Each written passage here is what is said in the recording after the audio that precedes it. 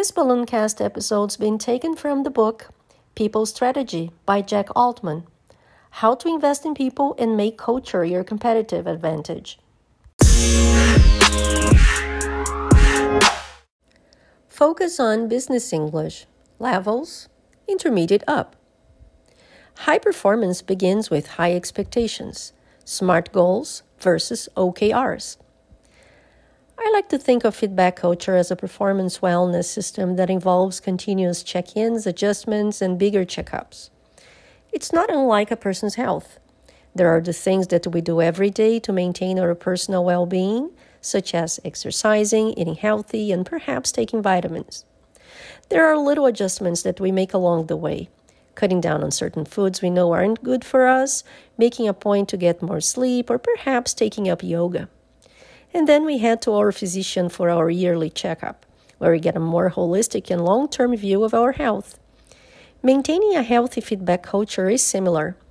Continuous feedback, both from managers and co-workers, is the daily upkeep.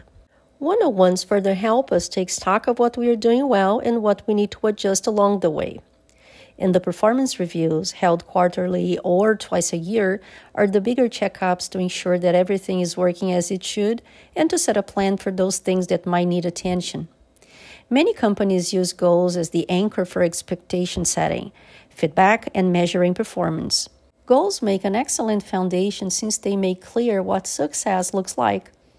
If the review process is meant to determine whether expectations are being met or exceeded, firmly establish those benchmarks can be extremely valuable.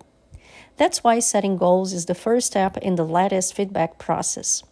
When we set personal goals, they tend to look a lot like New Year's resolutions.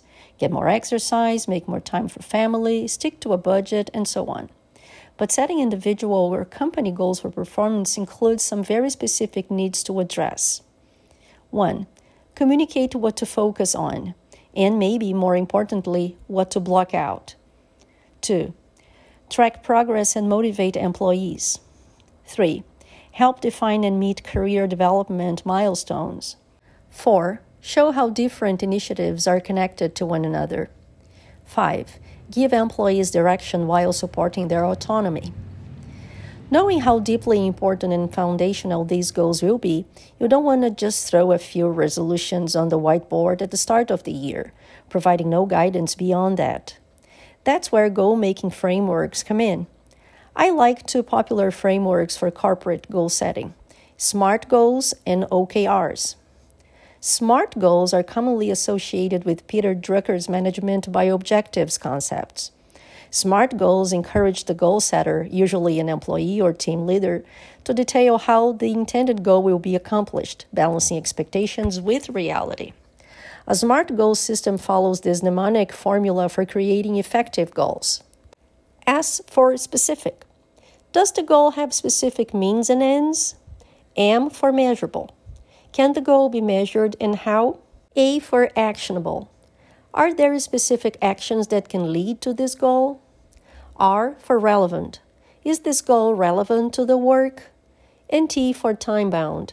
What is the time frame? Is it a set deadline or is it on a regular schedule? Let's say that you have a non-SMART goal to close more business in Q1. You can make this goal SMART by adding more detail. Close, actionable, 1 million, measurable, by the end of Q1, time-bound, by bringing in qualified leads through cold calls and demos, specific and relevant. Companies, including Lattice, like to formalize goals one step further with another goal-setting framework called OKRs, Objectives and Key Results. OKRs were famously developed by Andy Grove at Intel and passed down to John Doerr, who brought them to Google. Today, thousands of organizations from Spotify to the United States Navy use OKRs as a key management tool.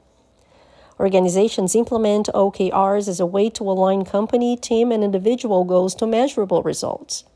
They serve as a performance management framework that allows organizations to ensure that everyone is moving in the same direction. This model encourages companies and employees to prioritize those objectives that will have the biggest impact on the company and its overall mission. Moreover, they make those goals transparent and serve as a measuring stick for the progress employees are making toward their stated objectives.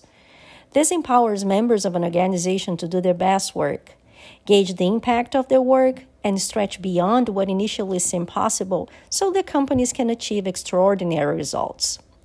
Once you're sold on OKRs as a concept, it's important to learn to do them right. The structure of the OKR is simple. Objective: where do I want to go?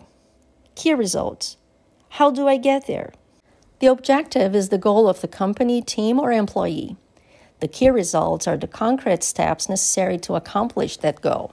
The beauty of the framework is that it can be repeated from the top of the organization down to the individual, which creates a tapestry of goals that keeps everyone aligned and moving in the same direction. The highest level of the company sets the organization's strategic goals. Those goals then trickle down the company hierarchy, informing team and individual objectives at every level of the organization. Establishing clear, measurable, and ambitious objectives in this way can be the difference between an efficient and dynamic organization and one that lacks direction and purpose. Organizational leaders get everyone on the same page, ensuring that everyone from the executive level to the lowest rung is working directionally toward the same objectives. This empowers employees too, allowing them to understand more clearly how their work contributes to their company's overall objectives. Objectives should be ambitious, with key results that are concrete and linked to measurable milestones.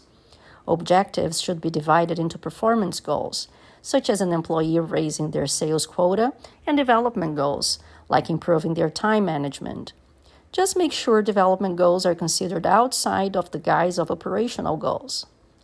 In most cases, these goals should not be directly tied to compensation. Remember, this is not the traditional performance management model, where employees are made to fear reviews. This is about ensuring that employees are aligned with company strategy and contributing to their highest potential.